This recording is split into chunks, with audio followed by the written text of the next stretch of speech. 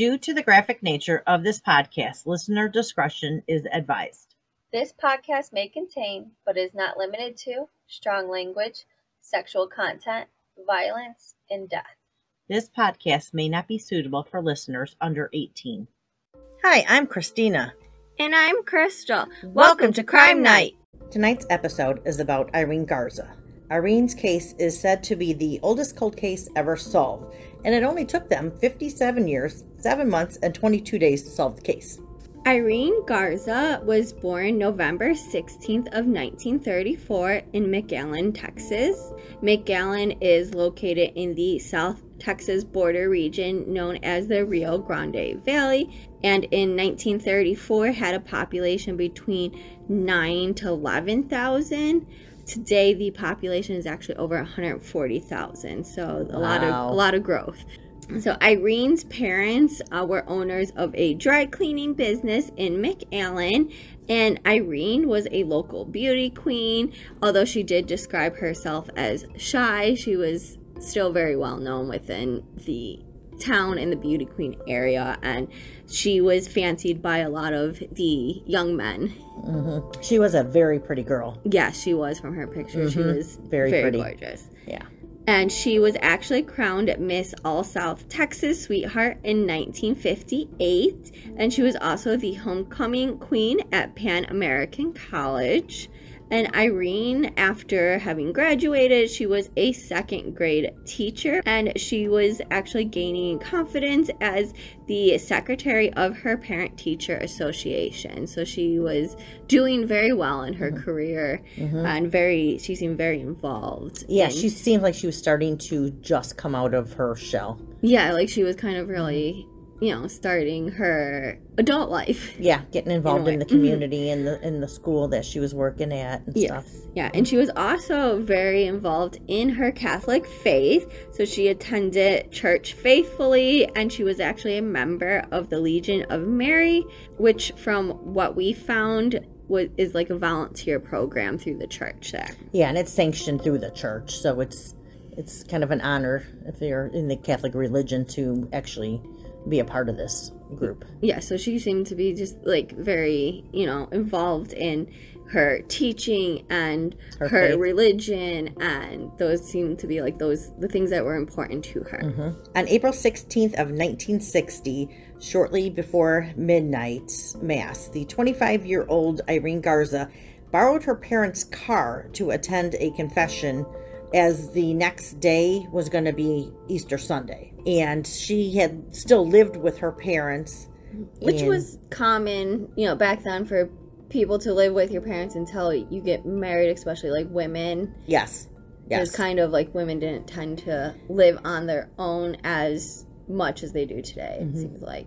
Yeah, while Irene hadn't returned in the early morning, her father actually filed a police report. So, I mean, if you're doing like a midnight mass kind of a thing, you could get over 1 o'clock, 2 o'clock. Yeah, I think that in the articles it did say that they kind of just assumed that she went to the midnight mass and she was already at the church and she, enjoyed going to mass. So right. They kind of just like assumed so that she went. So it implied that she did, yeah. Yeah, and then when she didn't come home after that, that's when they started getting worried. So volunteers immediately began to form a search party. So she was very well liked within the community, and being that she was a school teacher, I'm sure that there was a lot of parents that wanted to be involved and to try to find her too. Yeah, so she was very involved in the community, so it makes sense that a lot of people would be wanting to help find her. Now, over the next few days, Irene's left shoe and her purse were actually recovered. So now they're starting to find like signs items, of her. Items of hers that now at this point doesn't look well, when they're finding things that belong to her and they're not with her. Yeah.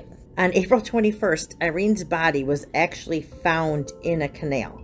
Now, Irene had been missing her shoes and her underwear, and her blouse was actually unbuttoned, and an autopsy indicated that Irene had been beaten and raped before being suffocated. So, unfortunately, all of the physical evidence had been actually washed away from her being in that canal. The canal Irene was found in was actually drained shortly after she had been found, and in the canal there was a candelabra that belonged to the Sacred Heart Catholic Church, which is the church that she actually attended. So that's where she had went for confession, and that was her hometown church. They actually also found a slide photo viewer, and later on that was determined to belong to one of the priests that was at the church. His name was Father Fights, and he was actually a visiting priest that was actually helping them out during this time frame.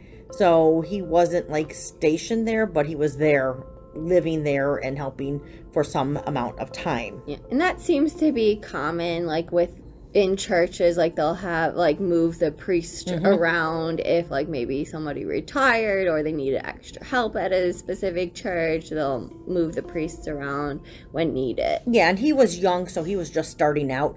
So I think that they kind of moved them around a little bit more to get the mentorship from other priests, to learn how to run their own church. Yeah, do their services and all that kind of stuff. So around 500 people in multiple cities were actually questioned about Irene's disappearance and murder.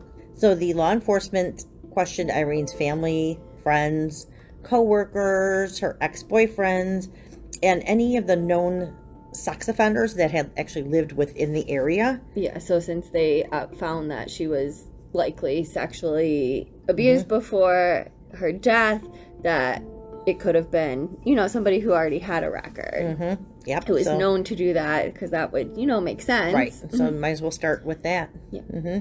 Nearly 50 polygraphs were performed, and a $2,500 reward was actually offered. A businessman from South Texas later posted a $10,000 reward. That was a lot of money back then. Now, Father Fights at the Sacred Heart Church was actually the last person known to have been with Irene before her death. Some church members remember Father Fights' confession line moving rather slowly, and he was leaving the sanctuary when the confessions were almost done that night of Irene's disappearance. Yeah, so it seems that people saw him like coming in and out of the sanctuary instead of like being in his booth. Yeah. So which I don't know how it runs for priests. I don't know if they have a certain amount of time that they do the confessions for and they switch up, or if they just do it the whole night. I'm sure they could take bathroom breaks and whatnot, I would imagine. So I think people noticed it because it was more excessive than typical. I think would draw my attention too, as kind of being more distracting, especially if there was a line and it was moving rather slowly. People get impatient. I think they're going to notice things like that. Yeah, people in that line are probably noticing, like, oh, he's gone again. Like, where does he keep going? Yeah, is he coming back? What? Yep. So the fellow priests also noticed that there were some scratches on Father Fights, like hands, after the midnight mass. So that they didn't notice them before, they noticed them after the midnight mass. So after the confession happened, then the midnight mass, and then they noticed, oh, he had scratches. Yeah, they probably just made note of it and were like, okay. Probably didn't think too much of it. So after initially denying it, Father Fight admitted that he had took Irene's confession in the church rectory instead of the sanctuary, which was reported to have been out of the ordinary for him. So that does seem kind of weird, because I know they have the confessional booth where they usually go in. Yeah, and you don't then it's see like each other kind of split thing. in half, so you don't see the priest. It's just kind of there behind. Like, so if you're going into the rectory, it's all face open. to face and open, and I don't know. That just seems like a strange place to take someone's confession rather than in the booth. Right, and how much could she have had to confess? I mean, she went to confession all the time. She went to church daily. I mean, she was a model person. Citizen. Yeah. So what did she have to confess that was so serious that it had to be moved into the rectory? I don't know. Father Fight had said that he had left the church after breaking his glasses in order to retrieve another pair from the pastoral house. So that would have been why he was in and out of the sanctuary frequently. Now, he said that the scratches that he had were actually from having to climb to the second floor of a brick house after he had conveniently forgotten his keys. Despite Father Fight's looking suspicious, there was no solid evidence to determine if he had killed Irene. I mean, there was nothing that... I mean, he looks very suspicious, but there was nothing, like, solid. Right. As the canal washed away, like, any evidence that would have been found, so they didn't really have any, like, solid evidence other than, like, these items that belong to you are suspiciously with the body. Which anybody could have took them from the church, let's be honest. I mean, people don't... I mean, if you lay something down, you don't think, oh, somebody's going to steal this, especially back in that time frame. Yeah. So if he would have had his little slide finder, somebody could have picked that up. Yeah, and this was, so they were doing, a lot of confessions, so anybody could, people were in and out of the church all night with the confession. And then the masses. With the midnight mass, so anybody could have gotten their hands on anything from in the church that night, probably. For sure. And then him breaking his glasses. Now, I know he had mentioned that in some of the articles I read that he would play with his glasses while he listened to the confessions, which is a nervous habit. So, I mean, a lot of people do that. Boredom, because they don't really have anything else to do but listen to people's stories. I wonder if they ever got a good story from somebody. Oh, I'm sure they get some interesting stuff. Father Fite was actually born John Bernard Fite, and he was actually born on November 24th of 1932 in Chicago, Illinois.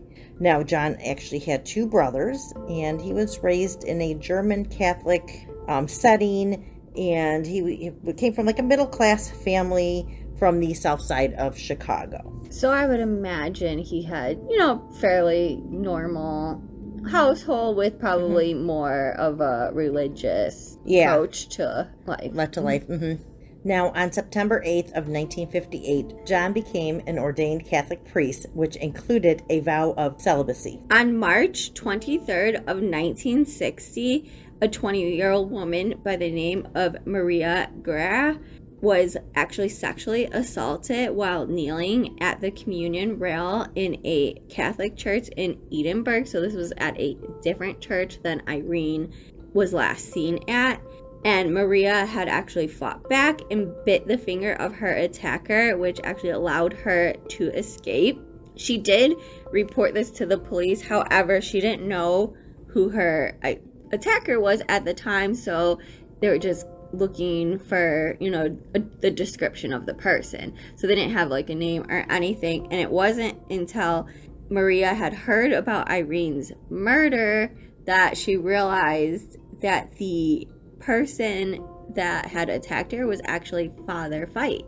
Which he actually came up behind her while she was kneeling in the church pews. So she probably wouldn't have really seen him coming up behind her. Yes, and this was also not a church that he was stationed at, so she wouldn't, if she was even a regular at that church, she wouldn't have known him either. Right. So, and I don't know about today, but it seems like back in the day, it seemed like churches where like anybody could kind of go in there at any point and just kind of like pray or, do whatever. They weren't as secure.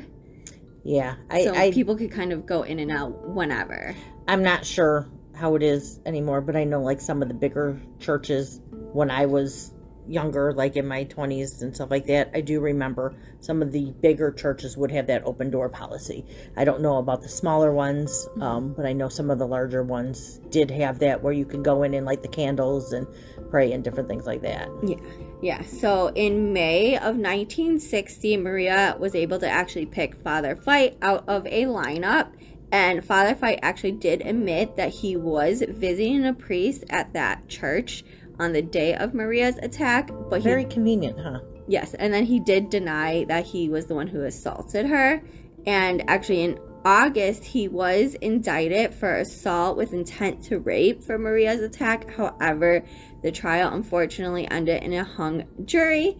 But in 1962, 2 years later, Father Fite pled no contest to a misdemeanor charge of aggravated assault, for which he only got a fine of $500. So he was eventually convicted for Maria's attack. So this was kind of something that was very similar to what likely happened to Irene. Right. So that just kind of made him even more suspicious, knowing that he did attack this other woman in a church. And he got off with a $500 fine. That's pretty much like a slap on the wrist. So in 1963, Father Fite was actually sent to a monastery in Missouri. and they sent him there to become a monk. And I think they kind of sent him there because he was clearly had issues. So they're like, this was like the church's way of kind of fixing that and redirecting his issues into, trying to reprogram him. Yeah, into a more healthy way to deal with it. Yes. Like basically like therapy, but the religious version. Yeah. While there, he was actually counseled by a monk named Dale Teschney. Now, Father Fite did not like the monastic lifestyle and continued as a priest until 1972 when he left the priesthood, and he actually got married to a woman that he met at a church. And they actually did go on to have children as well. So he did end up having kids of his own. So in 2002, Dale and Father Joseph O'Brien, the assistant pastor at the Sacred Heart Church where he was at during Irene's attack, told authorities that John had admitted to Irene's death. So he admitted to committing this crime.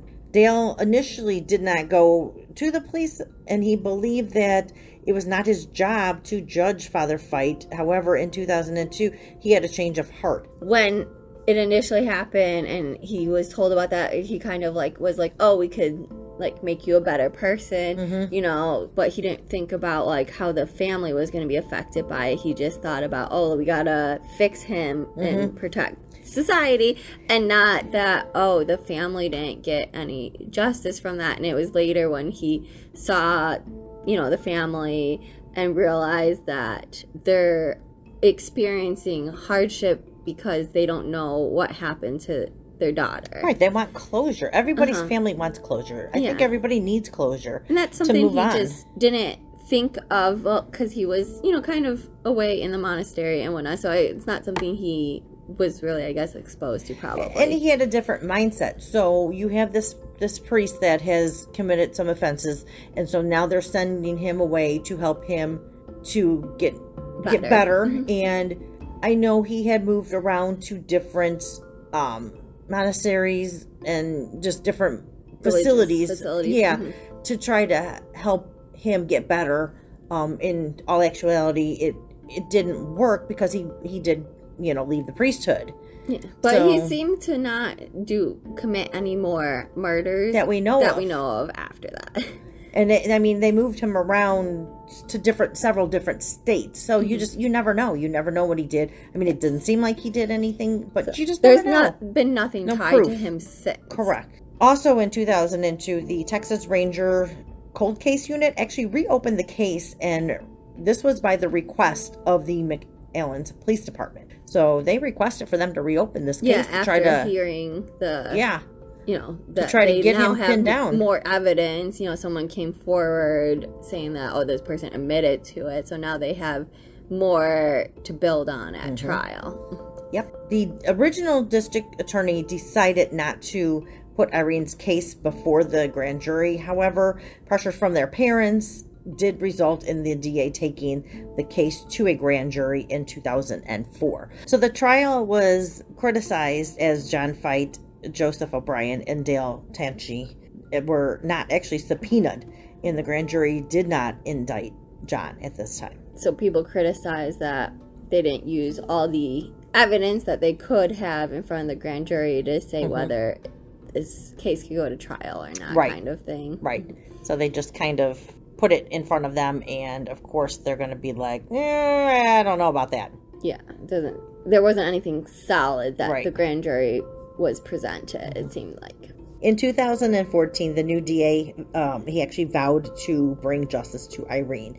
Now, Irene's death investigation was actually reopened again in 2015, and John was arrested in February of 2016 for her murder. In 2017, the then 88-year-old Dale Teschney testified against Fite in a closed deposition. Father O'Brien did not testify, as he did die in 2005.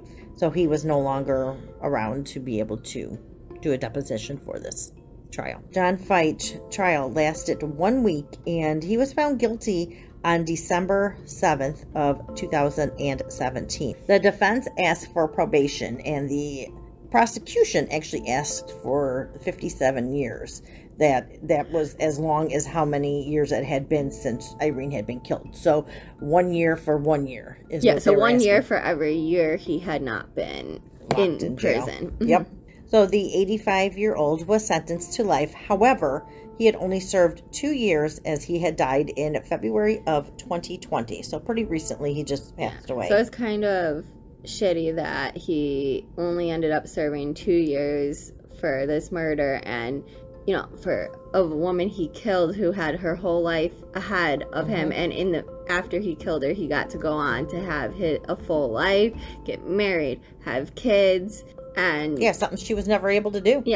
She, I'm sure, had plenty of plans for her future, and she never got to realize those, and he got to go on after killing her and do everything that she was unable to do. So can you imagine the family? How bad they felt.